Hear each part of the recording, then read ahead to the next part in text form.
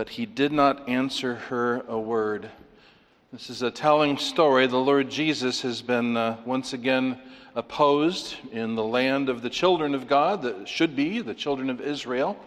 And they have challenged him, and they've harried him and hectored him, and he departs from that region strategically and goes off to the north and west to the bad history areas of Tyre and Sidon, those inveterate enemies of Israel. And there comes out to meet him a woman who Matthew gives a very sinister name. She's a Canaanite. As I mentioned, nobody's called a Canaanite at that time, currently, but Matthew uses that frequent Old Testament name to tell us that she's of the people who were also the enemies of Israel, who were to be driven out of the land. She's not of the chosen people. And she comes out and she cries out. She follows behind Jesus and the disciples, and she shouts at the top of her lungs again and again, and she cries out, "Show me mercy, Lord, Son of David," using that messianic title. "For my daughter is badly demonized." And though all can hear her, Jesus responds not at all. He responds with silence. So the disciples fill the silence by their own request. They ask him to get rid of her, send her away, do whatever it takes to get her from bothering them and yelling behind them. But in answer, he says, "I was not sent except to the lost sheep of the house of Israel." Not an encouraging word from her perspective, because she's not of the lost sheep of the house of Israel. So she takes that as her opening, and she comes in front of him, and she bows down to him, and a second time calls him Lord, and just says, "Help me." And he says, "Well, it's not good to take the children's bread and to throw it to the little dogs." And there she sees her opening. She's not of the children of Israel, true. She's not of the children, true.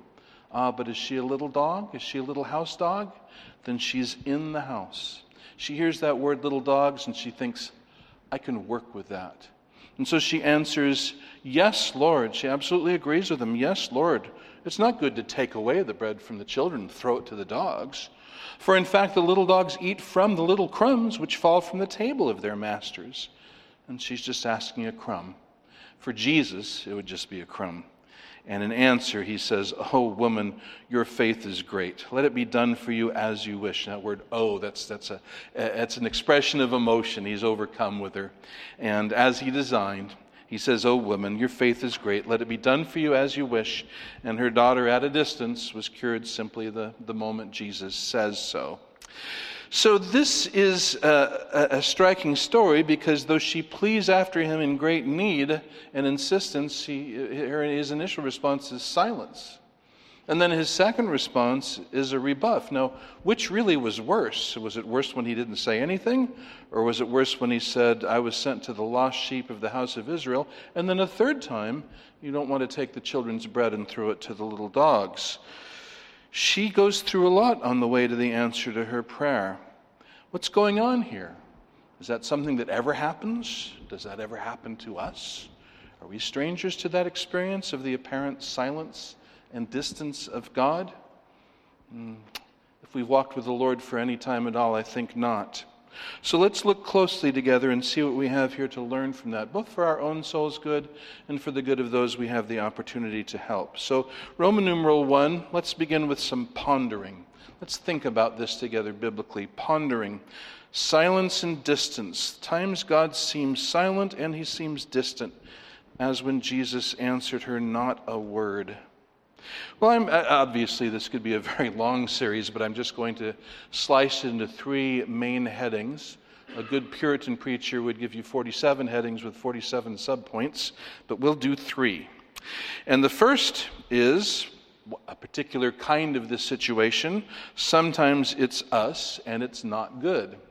That's letter A. Sometimes the issue is us. Sometimes it's us, and it's not good.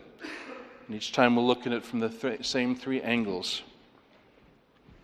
What it involves, what it means, and how to respond. So, what does it involve when God seems silent and distant, and the problem is us? The principle here is found in Psalm 66:18, where the psalmist says, "If I see wickedness in my heart, the Lord will not hear." If he is regarding and calculating a wicked end, if he's looking on sin and accepting it, if he's aware of wickedness and not repenting of it in his heart, then the Lord will not hear, he says. He's not praying to repent or for help in struggle against the sin. He's entertaining the sin. He's holding the sin. He's walking in this sin. He says the Lord will not hear. And Habakkuk 1:13, the prophet says, your eyes are too pure to see evil, and you cannot look on trouble. So that's the situation we're talking about, a time when God may seem distant and silent because we ourselves are walking in some sin. We are clinging to some sin, involved in some sin. The problem is stated in Isaiah 59:2, where God says to the people of Israel through the prophet, but your iniquities have made a separation between you and your God, and your sins have hidden his face from you, so that he does not hear. Again and again through the prophecy of Isaiah, God calls out to Israel, and he calls them to repent and to come back to. He points out their sin. He calls out and warns them of the consequences of their iniquities. And here he's saying, although they continue to go on with the gestures of religion and the outward trappings of a religious lifestyle, I can't tell you how many times I've seen that, of Christians who are clinging to some sins, but still going through the outward motions of religiousness, and but they're being told that, no, their sins are a problem. When God looks to them and they try to approach him in prayer, there's that sin looking God in the face, and that makes a separation in their experience of fellowship with him. Jesus says something similar in John 15:10.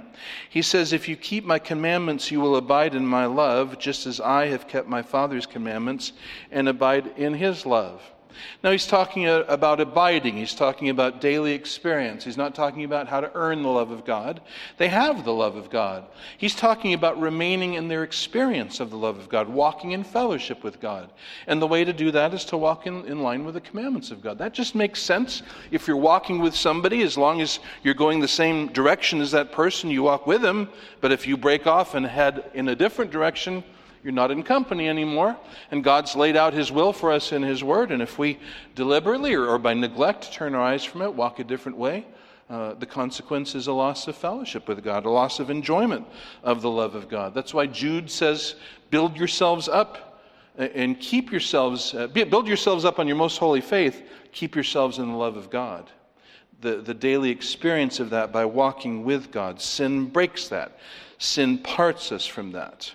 That's the problem that we are experiencing. Sin makes it a break in our enjoyment of God's fellowship. So number two, what it means, well, let me just be very plain and very blunt. If you're unsaved, if you have not converted and repented and believed in the Lord Jesus, then when you come to God to ask for something, all he sees is your sin.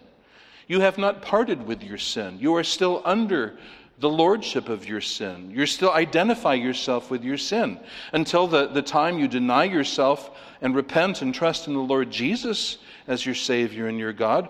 Well, then you're trying to be your Savior and your God. When you come to God, he sees your sin. You've not been parted for it. It's not been atoned for. It's not been paid for you. And that's the issue. So we don't come to, in fact, Scripture says plainly, Proverbs 28:9, that when a man turns away his ear from hearing the law, his prayer is an abomination to God. So that's the problem for an unbeliever, but what about for a believer? Well, if I get into sin as a believer, then my problem with God is not that now God's wrath is on me. My problem with God is not the justice of God. I want you to understand that. Because God's wrath, in my case, has fallen on all my sin in the person of Jesus Christ. And he has atoned for my iniquity. He's satisfied the justice of God. So while my sin is a problem and it causes a disruption of my fellowship with God, it's not a problem to the justice of God. He doesn't need to rebalance the scales of justice. Do you understand? That's what Romans 8:1 says. What does it say? There is therefore now no condemnation for those who are in Christ Jesus, not except when you sin. Well, we do, sadly. Chapter 7 had just finished talking about that. But we don't come into condemnation because God's justice has been satisfied for once and for all. So what does happen when a believer comes into sin? Well, as I say, it disrupts his fellowship. We incur his fatherly displeasure. And he disciplines us. But listen to me very closely. When God disciplines a child of his, it's not to satisfy justice. That's been done in Christ. It's not to pay him back for his sin. Christ has paid for his sins. Are you with me so far? Then why does God discipline his children? Hebrews 12 says plainly, for our good, that we might partake of his holiness. That's why he does it. And he does do it. And so, as long as we're clinging to that sin, though, God wants, that is an issue. And God wants us to see it and depart with it. And he may work in our life in certain ways that the distractions that we want to cover up our sin, he doesn't allow us. We're forced to come back again and again and again to what that issue is between us and God until we deal with that issue that is between us and God. How? I'll talk about that in just a second. But this is God's aim in these cases, in the case of a Christian. He wants us to see our sin. He wants us to face it. He wants to see its bitterness and its harmfulness, and he wants us to turn from it in repentance and begin walking with him again. Why? For his glory, always, for our good and for our holiness. So how do we respond when it's the case that God is distant from us? We're distant from God because we're clinging to sin unrepentantly. Well, you kind of could figure it out from the way I phrased it, couldn't you? If the problem is that we are clinging to sin unrepentantly, then I suppose we should... I'm with you there. So Scripture, more importantly. Proverbs 28:13. How to respond? Proverbs 28:13. He who conceals his transgressions, oh boy, what's that? Takes us back to the garden, hiding behind the fig leaves and the bushes. And what are our fig leaves and bushes? Rationalization, but it's his fault, but it's her fault, but my mom dropped me on my head, but, institutional this and that and the other thing. Everything but taking responsibility for my sin. Well, Proverbs 28:13 says, he who conceals his transgressions will not prosper, but he who confesses and forsakes them will receive compassion. So we name it, we admit it, we apologize to God for it, and we repent of it. If we need to make restitution for it or do something, we do that because we want that thing gone and we want that thing dead. Romans 8 says that we must mortify the deeds of the body and we will live.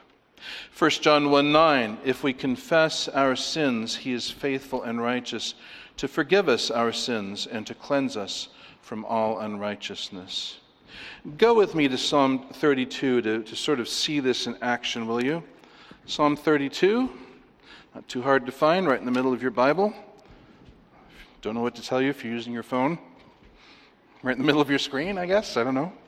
But Psalm 32, it's a psalm of David, written after his horrendous sin with Bathsheba.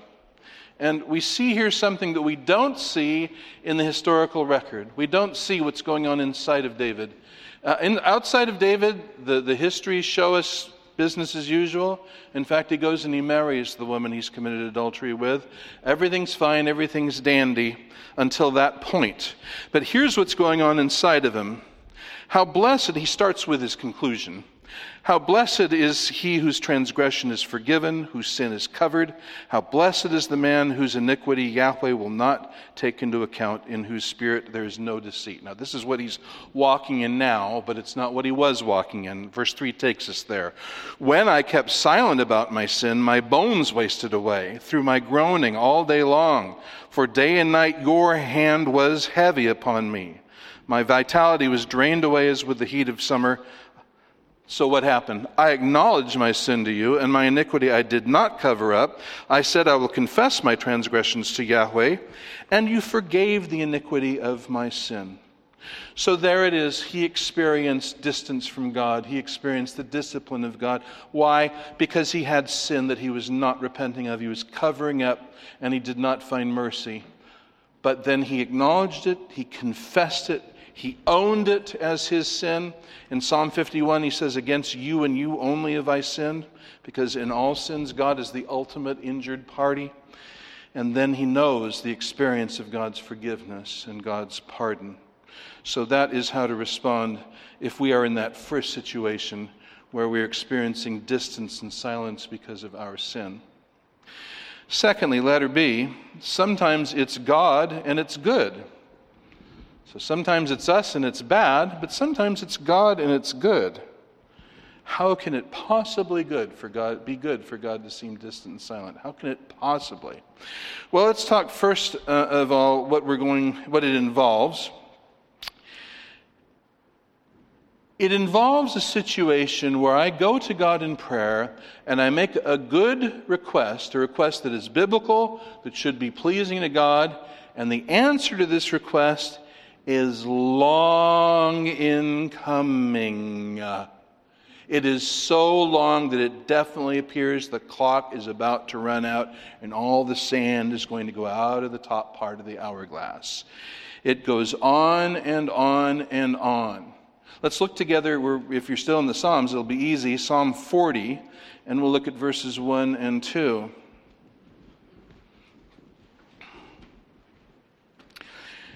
Now the LSB translates this, I hoped earnestly for Yahweh. There are two words that are very similar, and they're sometimes translated hope or wait. And some English Bibles use both those words for both those verbs very inconsistently. The LSB tries to be consistent in rendering one the one way, one the other way.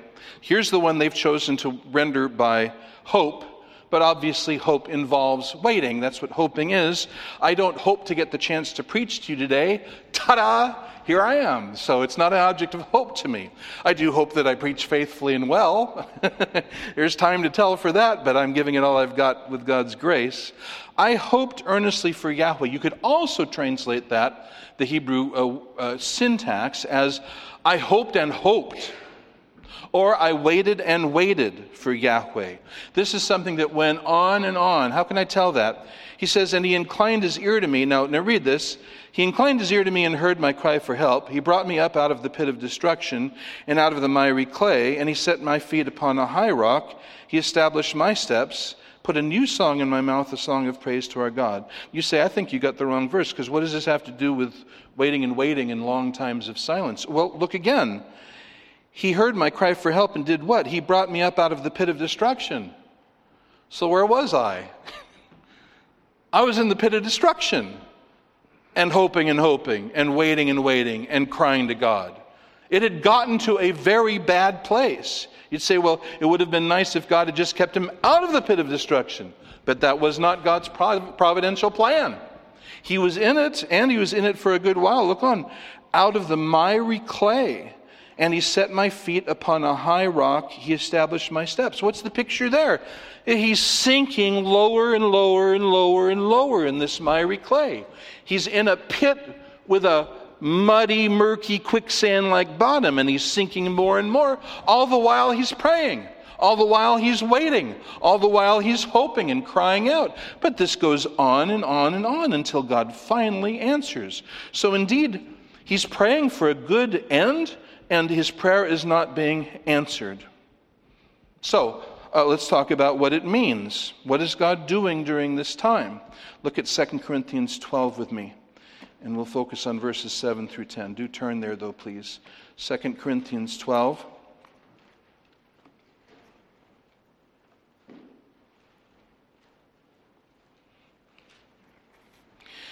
Now, you've turned there. Just hang on for a second. We'll look at it more closely in a moment. But let me first explain the principle here. What's going on here in this situation is God has a purpose for his child that is a kind and good purpose. And let me just step aside to say, all of God's purposes for his children are kind and good. This is something that you may still need to learn. It's something I continue to learn and have to remind myself of. But remember, God has completely settled his entire case against us in Jesus Christ. He will never again be angry. He never again will look at us with hatred and with judgment. He only looks at us in love. And so, as Romans 8 spells out at length, this is why all things work together for good, including tribulation, distress, peril, nakedness, and the sword. We're more than conquerors, Paul says. Why? Because it's in Christ Jesus that we have this, and God gives this to us.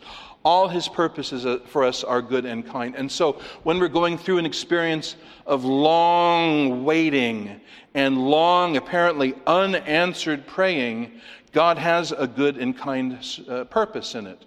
He can't not. He's our Father. He loves us. He's all wise. He can't do it wrong. We make mistakes as parents. On our best intentioned days, we make mistakes as parents. Sometimes we think things out very carefully, and then later we look back and realize it was a bad decision. But God never does that. He's incapable of making a mistake as our Father. What is He doing? What is the game plan for all of us? He's molding us into the likeness of Christ.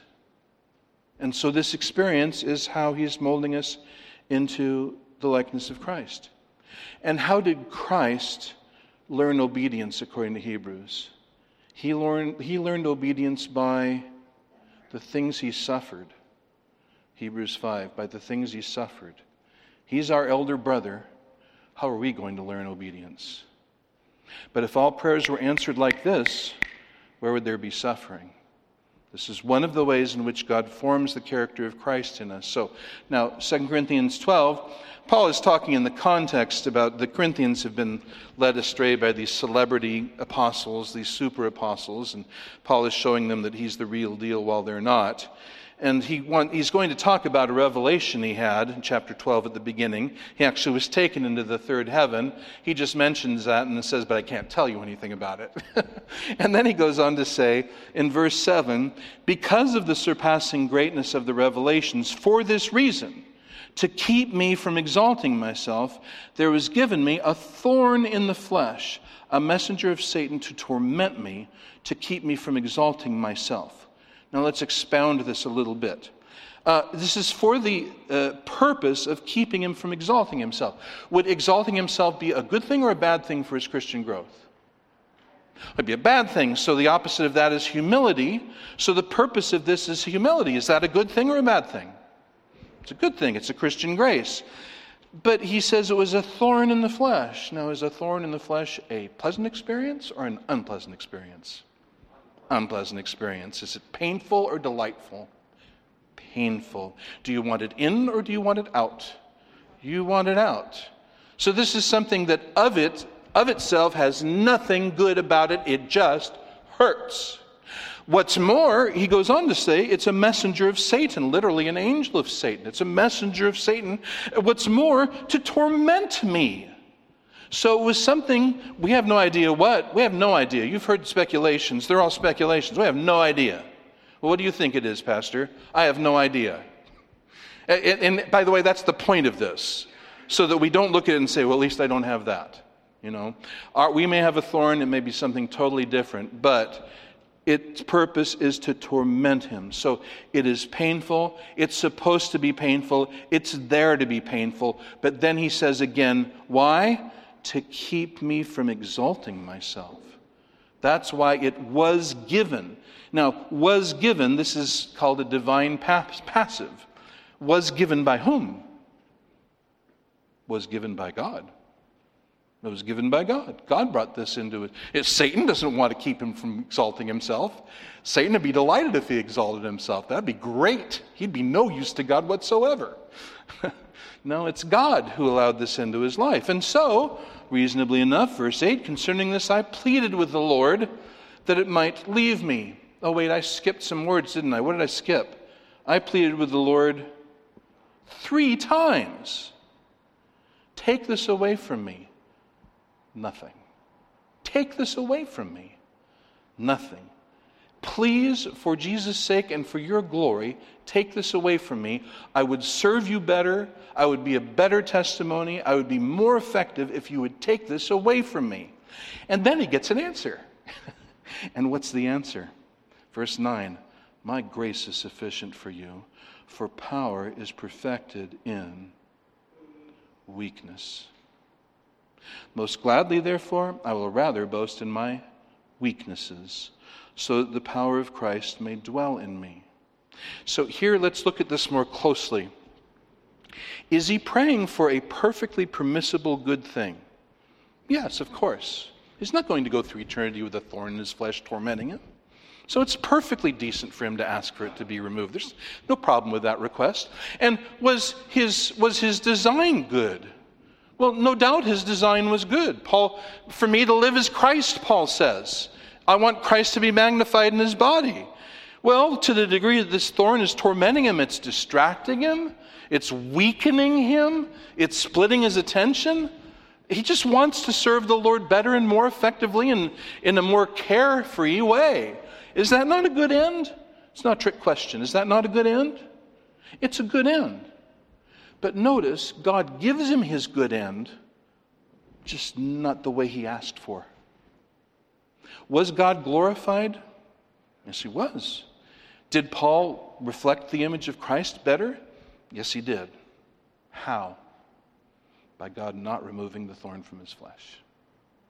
So you see, God granted him the ends he wanted in his prayer, but not the means by which he wanted them. He didn't get what he was asking for to be done, but he did get what he was asking for to be fully accomplished. And that's the glory of God. So he prayed for God's grace to bless him in his ministry, and God's grace blessed him through him bearing with this thorn, whatever it was. And thus the power of Christ dwelt on him. And I would go as far as to say Paul had a rather effective ministry and did glorify the Lord and did know the grace of God by God not answering exactly what he prayed for. Sometimes it's God and it's good. So how do we respond when we might be in a situation like that? Let me take you to a couple of models. Look at Psalm 5 with me.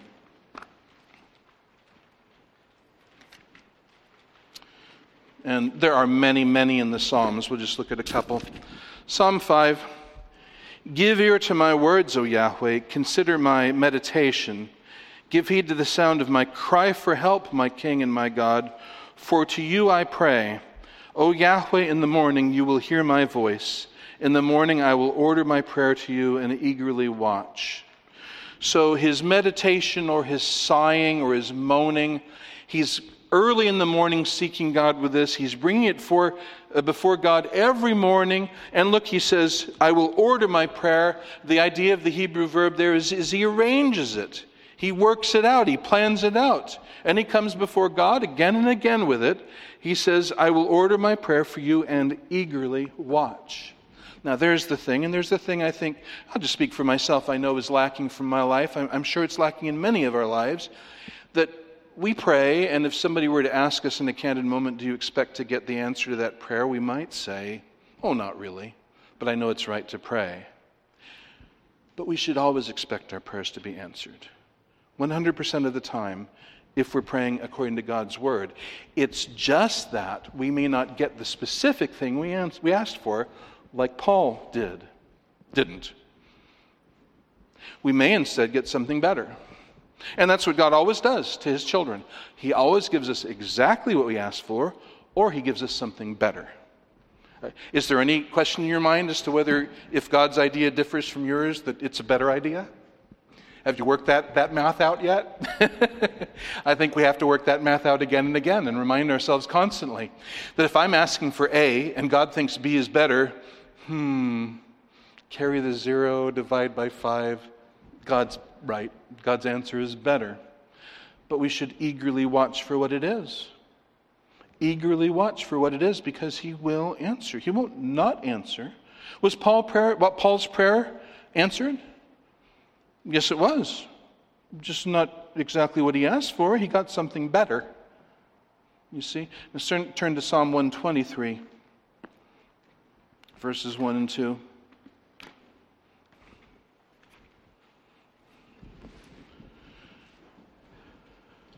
To you I lift up my eyes, the one enthroned in the heavens. Behold, as the eyes of slaves look to the hand of their master, as the eyes of a servant girl to the hand of her mistress, so our eyes look to Yahweh our God. Now some take these expressions and they think they're looking for the hand for direction, to tell you what to do, like as if you could get some personal idea. But no, it's the hand that supplies the servant's needs. And that's how we're looking here, I can tell by that last clause, until he is gracious to us. I'm not looking to him to give me some directions that aren't in his word. I'm looking to him graciously to give me what I need. And what this psalm paints out is doing that until that happens. So as a slave girl or a slave with a good master, a generous master, looks to that hand expectantly, sure that he's going to be given what he needs for his service.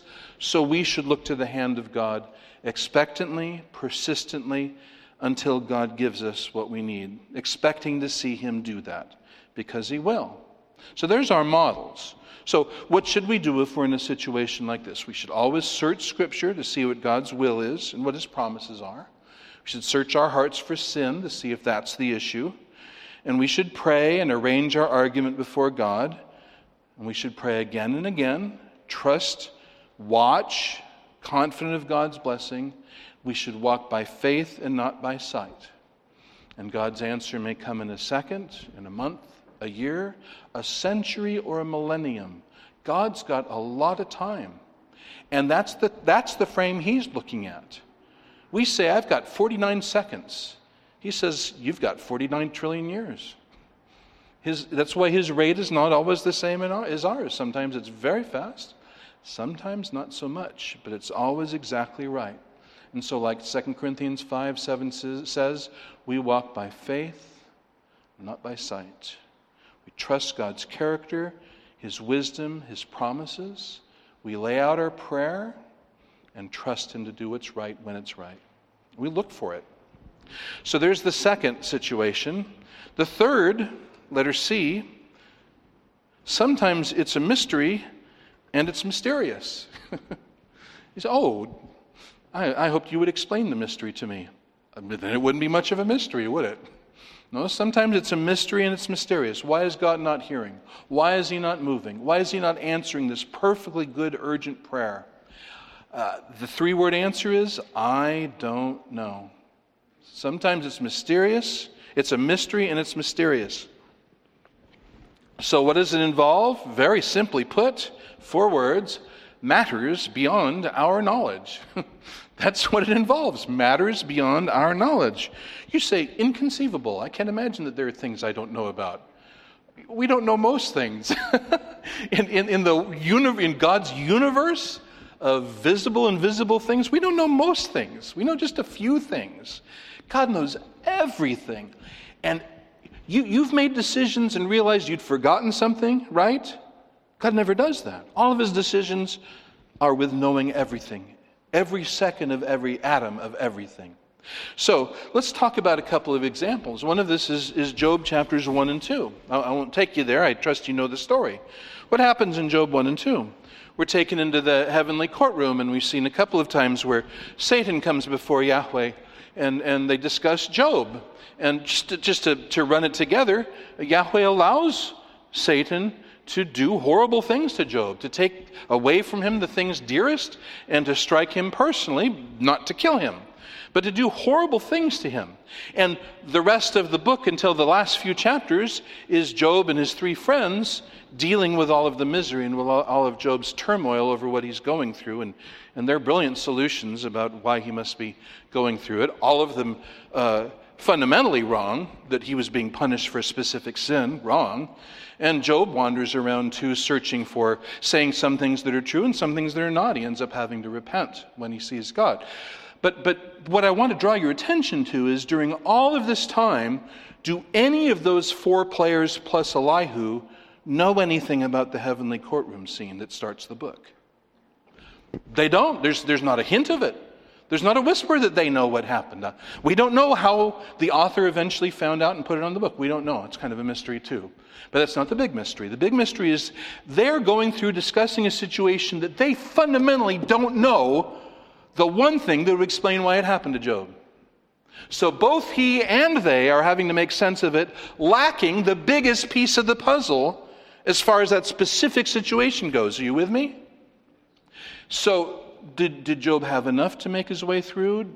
Well, we'll come back to that, but they were lacking essential information. Let me take you to another. This time, do go with me, please, to Daniel chapter 10, if you can find it in a reasonable time. It's after Ezekiel. Got Daniel. Go to chapter 10. Fascinating little story. Now, this is after chapter 9, which is a marvelous prayer and a revelation of the times to come and the ministry of the Messiah. And so after this, we come to chapter 10. In the third year of Cyrus, king of Persia, a word was revealed to Daniel, who was named Belteshazzar. The word was true. And verse 2, in those days, I, Daniel, had been mourning for 3 entire weeks, literally 3 weeks of days. I did not eat any tasty food, nor did meat or wine enter my mouth, nor did I use any ointment at all until the entire 3 weeks were fulfilled. What was he doing during all that time he was fasting? Praying. That's the purpose of fasting, so that he could absolutely set his mind to prayer. As he had just done in chapter 9, so he did again. Now that he has this additional knowledge, he prays and he prays and he prays for a whole week. Well, wait a minute, he actually prays for 2 whole weeks. Well, wait, no, it's actually 3 weeks of days, 3 full weeks that he prays without getting an answer. And then suddenly this man appears to him, turns out to be an angel. And I just want us to focus on what he says to Daniel in verse 12. Do not be afraid, Daniel. That's angel speak for try not to die on me. I know I'm scary. Do not be afraid, Daniel, for from the first day you gave your heart to understand this and to humble yourself before your God, your words were heard, and I have come in response to your words. He was sent out the second Daniel started praying. But, verse 13, the prince of the kingdom of Persia was standing against me for 21 days. That's an angelic being. Then behold, Michael, one of the chief princes, came to help me. Now I had been left there with the kings of Persia. Now I've come to give you an understanding of what will happen to your people in the last days. So why did he get no answer for 21 days? Because this angel was involved in a spiritual conflict with a demonic power. And he ended up having to get Michael's help in order to get himself free and come answer Daniel's prayer. Now, did Daniel have any idea that was going on? Would it have ever, I dare say, would it ever have occurred to him? Maybe I'm not getting an answer because there's an angel on the way to me fighting a fight off in Persia. Well, I don't think that ever would have occurred to him. Now, would it have changed Job's and Daniel's thinking to know what had happened without their knowledge in the heavenly spiritual realm? Would that have changed their thinking? Would that have made a difference? Well, yeah, sure. They would have known something about the situation that they didn't know anything about.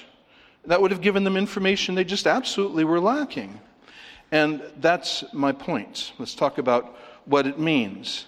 Did Job know this? Did Daniel know this? No. Could they have known it in any way? Absolutely not. Apart from revelation? No. There was no microscope, there was no telescope, there was no oscilloscope, there were no scopes that could have shown them what was going on and affecting their lives. It was absolutely out of their realm of knowledge. Now, what's my point? Are you saying, oh, pastor's telling me that when God's slow in answering my prayer, there's an angel brawl going on? No, that's not what I'm saying at all. That may never affect us. We're small peas. That may never affect us, or it may affect us a lot. That's the point. I don't know. But the point is that that's just one of a category of a quintillion things that could affect the answer to my prayer. Do you see where I'm going? God is aware of absolutely, listen, He's not only aware of absolutely everything that is going on, He's aware of how absolutely everything that's going on affects everything else that's going on, and He's aware of the consequences of all these effects for the infinite ages to come. So if you want to buy a bagel, you just have to see if you have enough money for the bagel in your wallet. When God hears a prayer, He hears it in the context of everything that is happening and is going to happen. So is it possible that my prayer might be affected by something I don't know anything about? Possible. It's probable, right?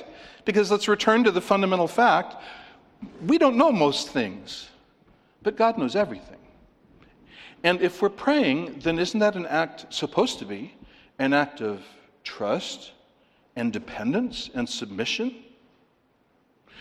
Well, bound up in that trust and dependence and submission, should there not be an acknowledgement of God's much greater scale of knowledge and the way He approaches our prayers? That's the point. And so, as an aside, don't you see the utter arrogance ever of arguing with God or faulting God? Saying, here's a situation that I know God should have done. He didn't do it. He failed me. The utter arrogance of that.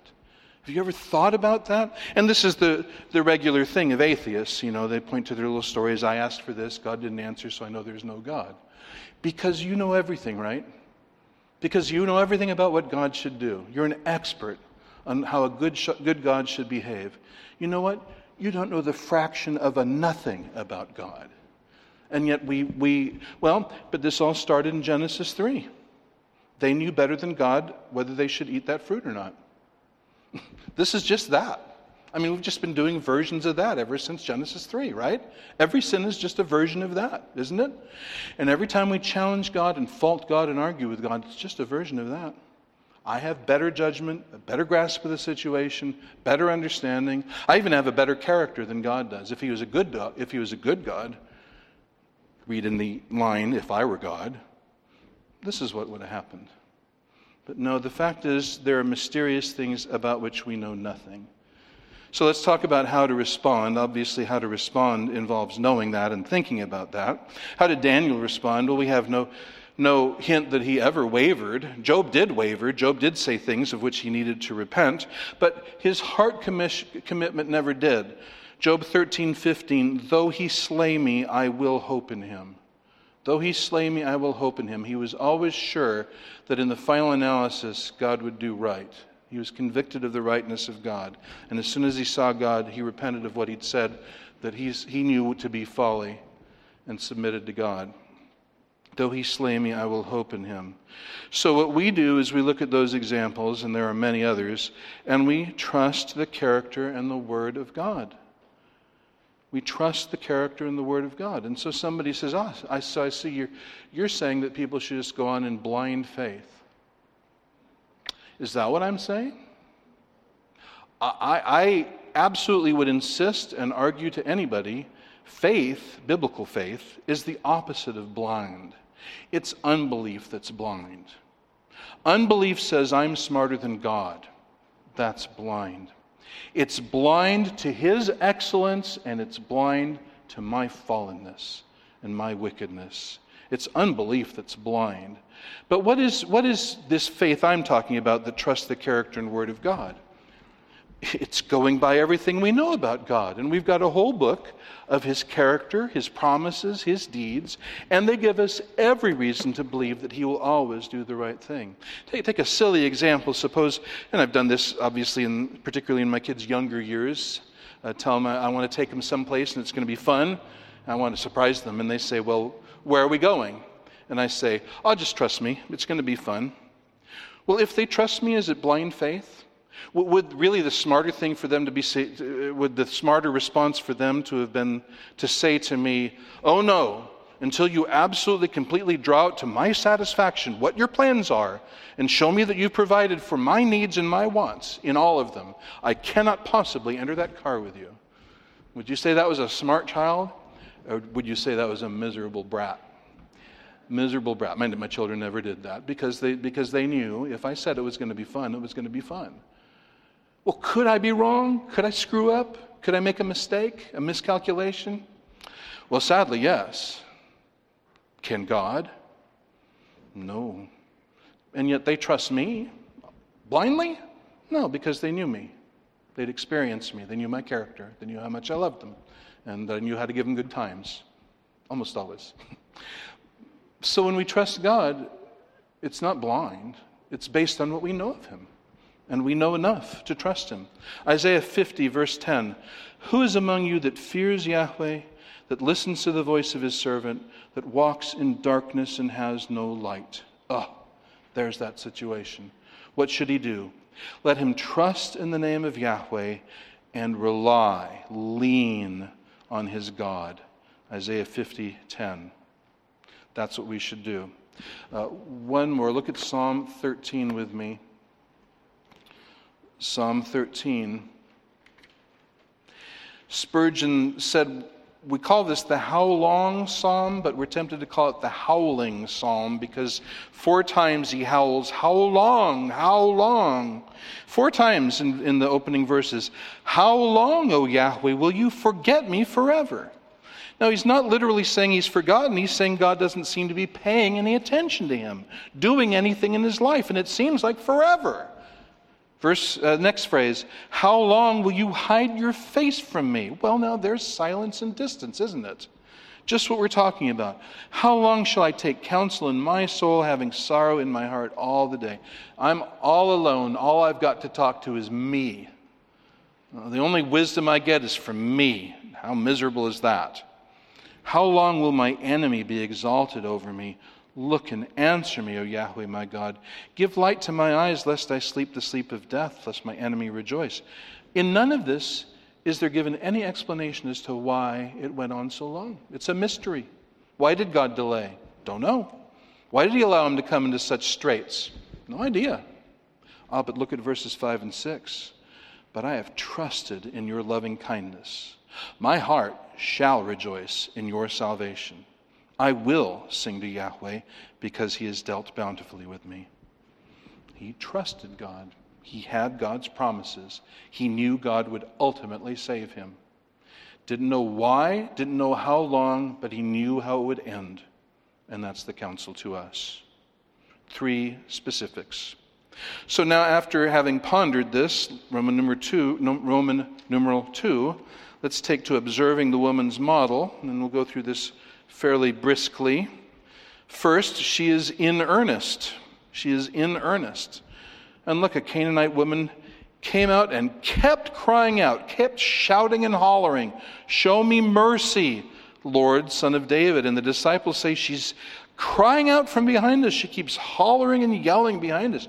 Everyone can hear her. She's not at all quiet and demure about this. The disciples wish they didn't have to hear her, but they all hear her. Everybody knew she was in need. And she keeps this up, first of all, without any encouragement. And then she keeps it up despite discouragement. And then she keeps it up despite further discouragement. So would you say she is in earnest?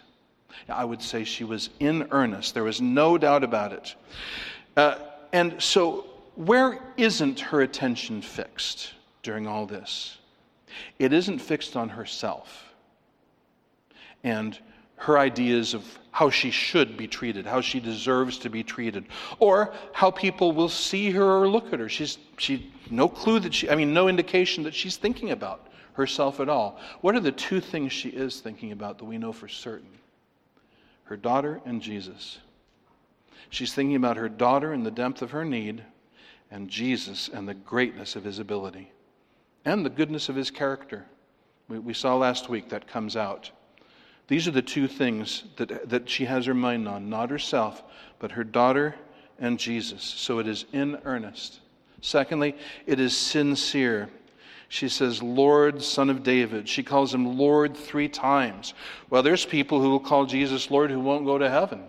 Matthew 7:21-23. Many people will say. Not everyone who says, Lord, Lord, will enter the kingdom of my Father, Jesus says. She calls him Lord 3 times, but she's sincere. She's sincere. She believes he's the Son of David, the Jewish Messiah. That comes out in her next words. And she submits to him as Lord. As we see, number 3, she is submissive. She is submissive. First he says, I was not sent except unto the lost sheep of the house of Israel.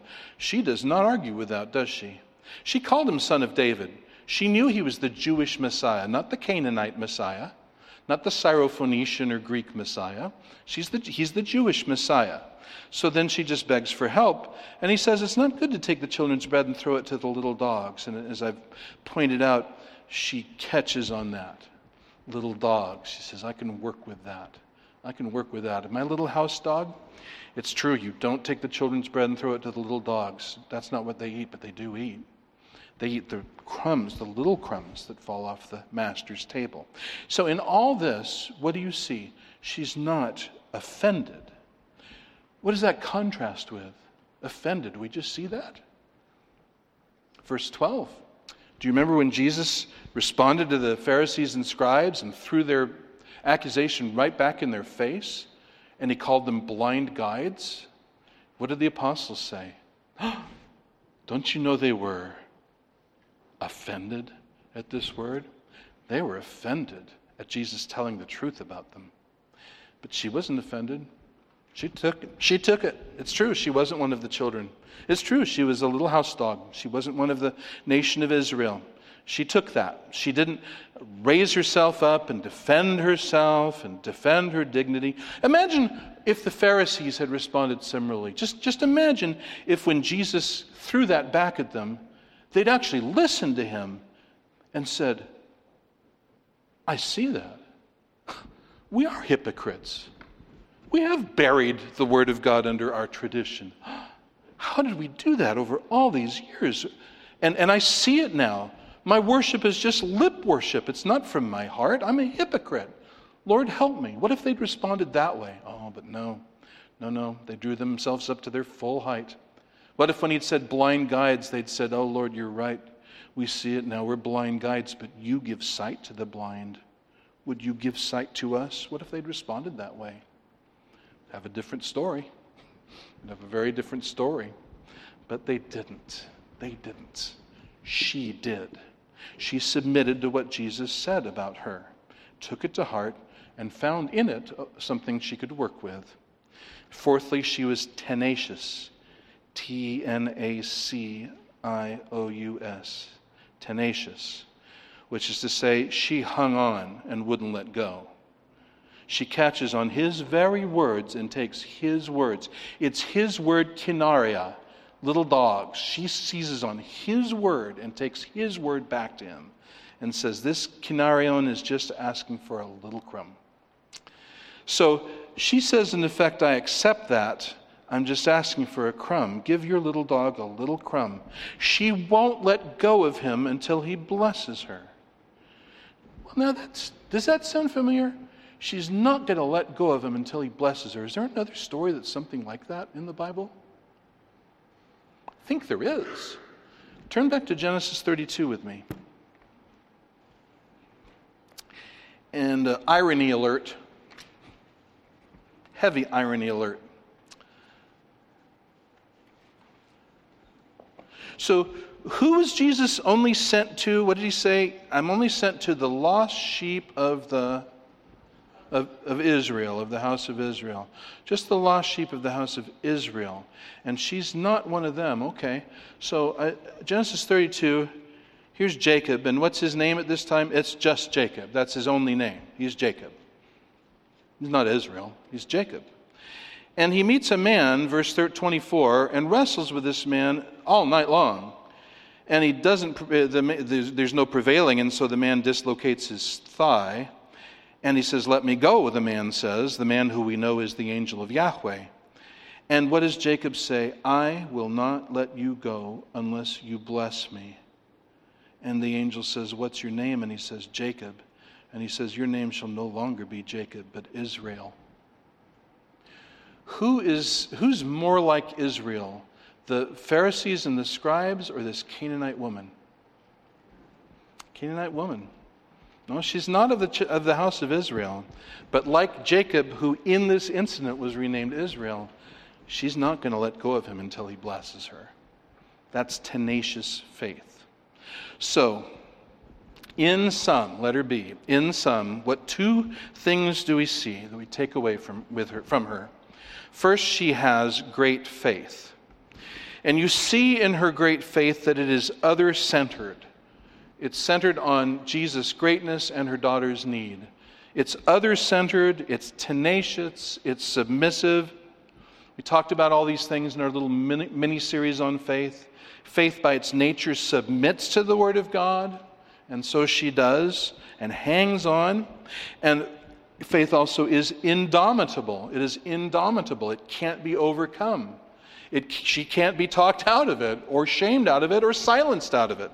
James 1:6, but he must ask in faith, doubting nothing, for the one who doubts is like the surf of the sea, driven and tossed by the wind. Don't let that man think he'll receive anything from the Lord. James 1:6. Was she tossed and turned? Absolutely not. She hung on. She had indomitable faith. She has great faith. Such great faith that Jesus marveled. And secondly, she is a great model. She is a great model. From her example, we will learn to search, to seek, and to stand. to search to make sure we know the promises and the character and the Word of God, so we can seek Him in the way that pleases Him and not like hypocrites. We will seek the face of God earnestly and devotedly and let nothing dissuade us from it. And we will stand on God's promises and characters and hold on until He blesses us. And normally I have a conclusion, but today my conclusion is just to quote Charles Spurgeon, because he's just absolutely wonderful on this. So we conclude listening to the great preacher himself, Charles Spurgeon. Speaking on this, he notes that the Savior did not at once bestow the blessing, even though the woman had great faith in Him. He intended to give it, but He waited a while. He answered her not a word. Were not her prayers good? Never better in the world. Was not her case needy? Sorrowfully needy. Did she not feel her need sufficiently? Well, she felt it overwhelmingly. Was she not earnest enough? She was intensely so. Had she no faith? She had such a high degree of it that even Jesus wondered and said, "O woman, great is thy faith." So, see then, although it is true that faith brings peace, yet it does not always bring it instantaneously. There may be certain reasons for calling for the trial of faith rather than the reward of faith. Many in waiting upon the Lord find immediate delight, but this is not the case with all. A deeper sense of sin may be given to you instead of a sense of pardon. And in such a case you will have need of patience to bear the heavy blow.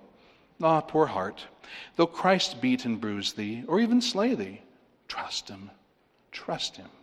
Though He should give thee an angry word, believe in the love of His heart. Do not, I beseech thee, give up seeking or trusting my Master, because thou hast not yet obtained the conscious joy which thou longest for. Cast thyself on Him, and perseveringly depend, even when thou canst not yet rejoicingly hope. Amen. He did not answer her a word until He did. Let us pray. Our Father, we thank You for this word and for the life that it brings to us, the hope, the wisdom, the joy. We pray that it will have the effect first on those who don't know Christ to see their great need of repenting and throwing themselves on His mercy alone, looking to Him as Lord, Savior, and God, having new life and pardon. And for those of us here who are weary and who are long in waiting and long in praying for good things that we don't have the answer to yet, help us to learn to do it tenaciously and hopefully, to trust Your character and wisdom, to submit to Your judgment, and to look for Your blessing. We pray in Jesus' name. Amen.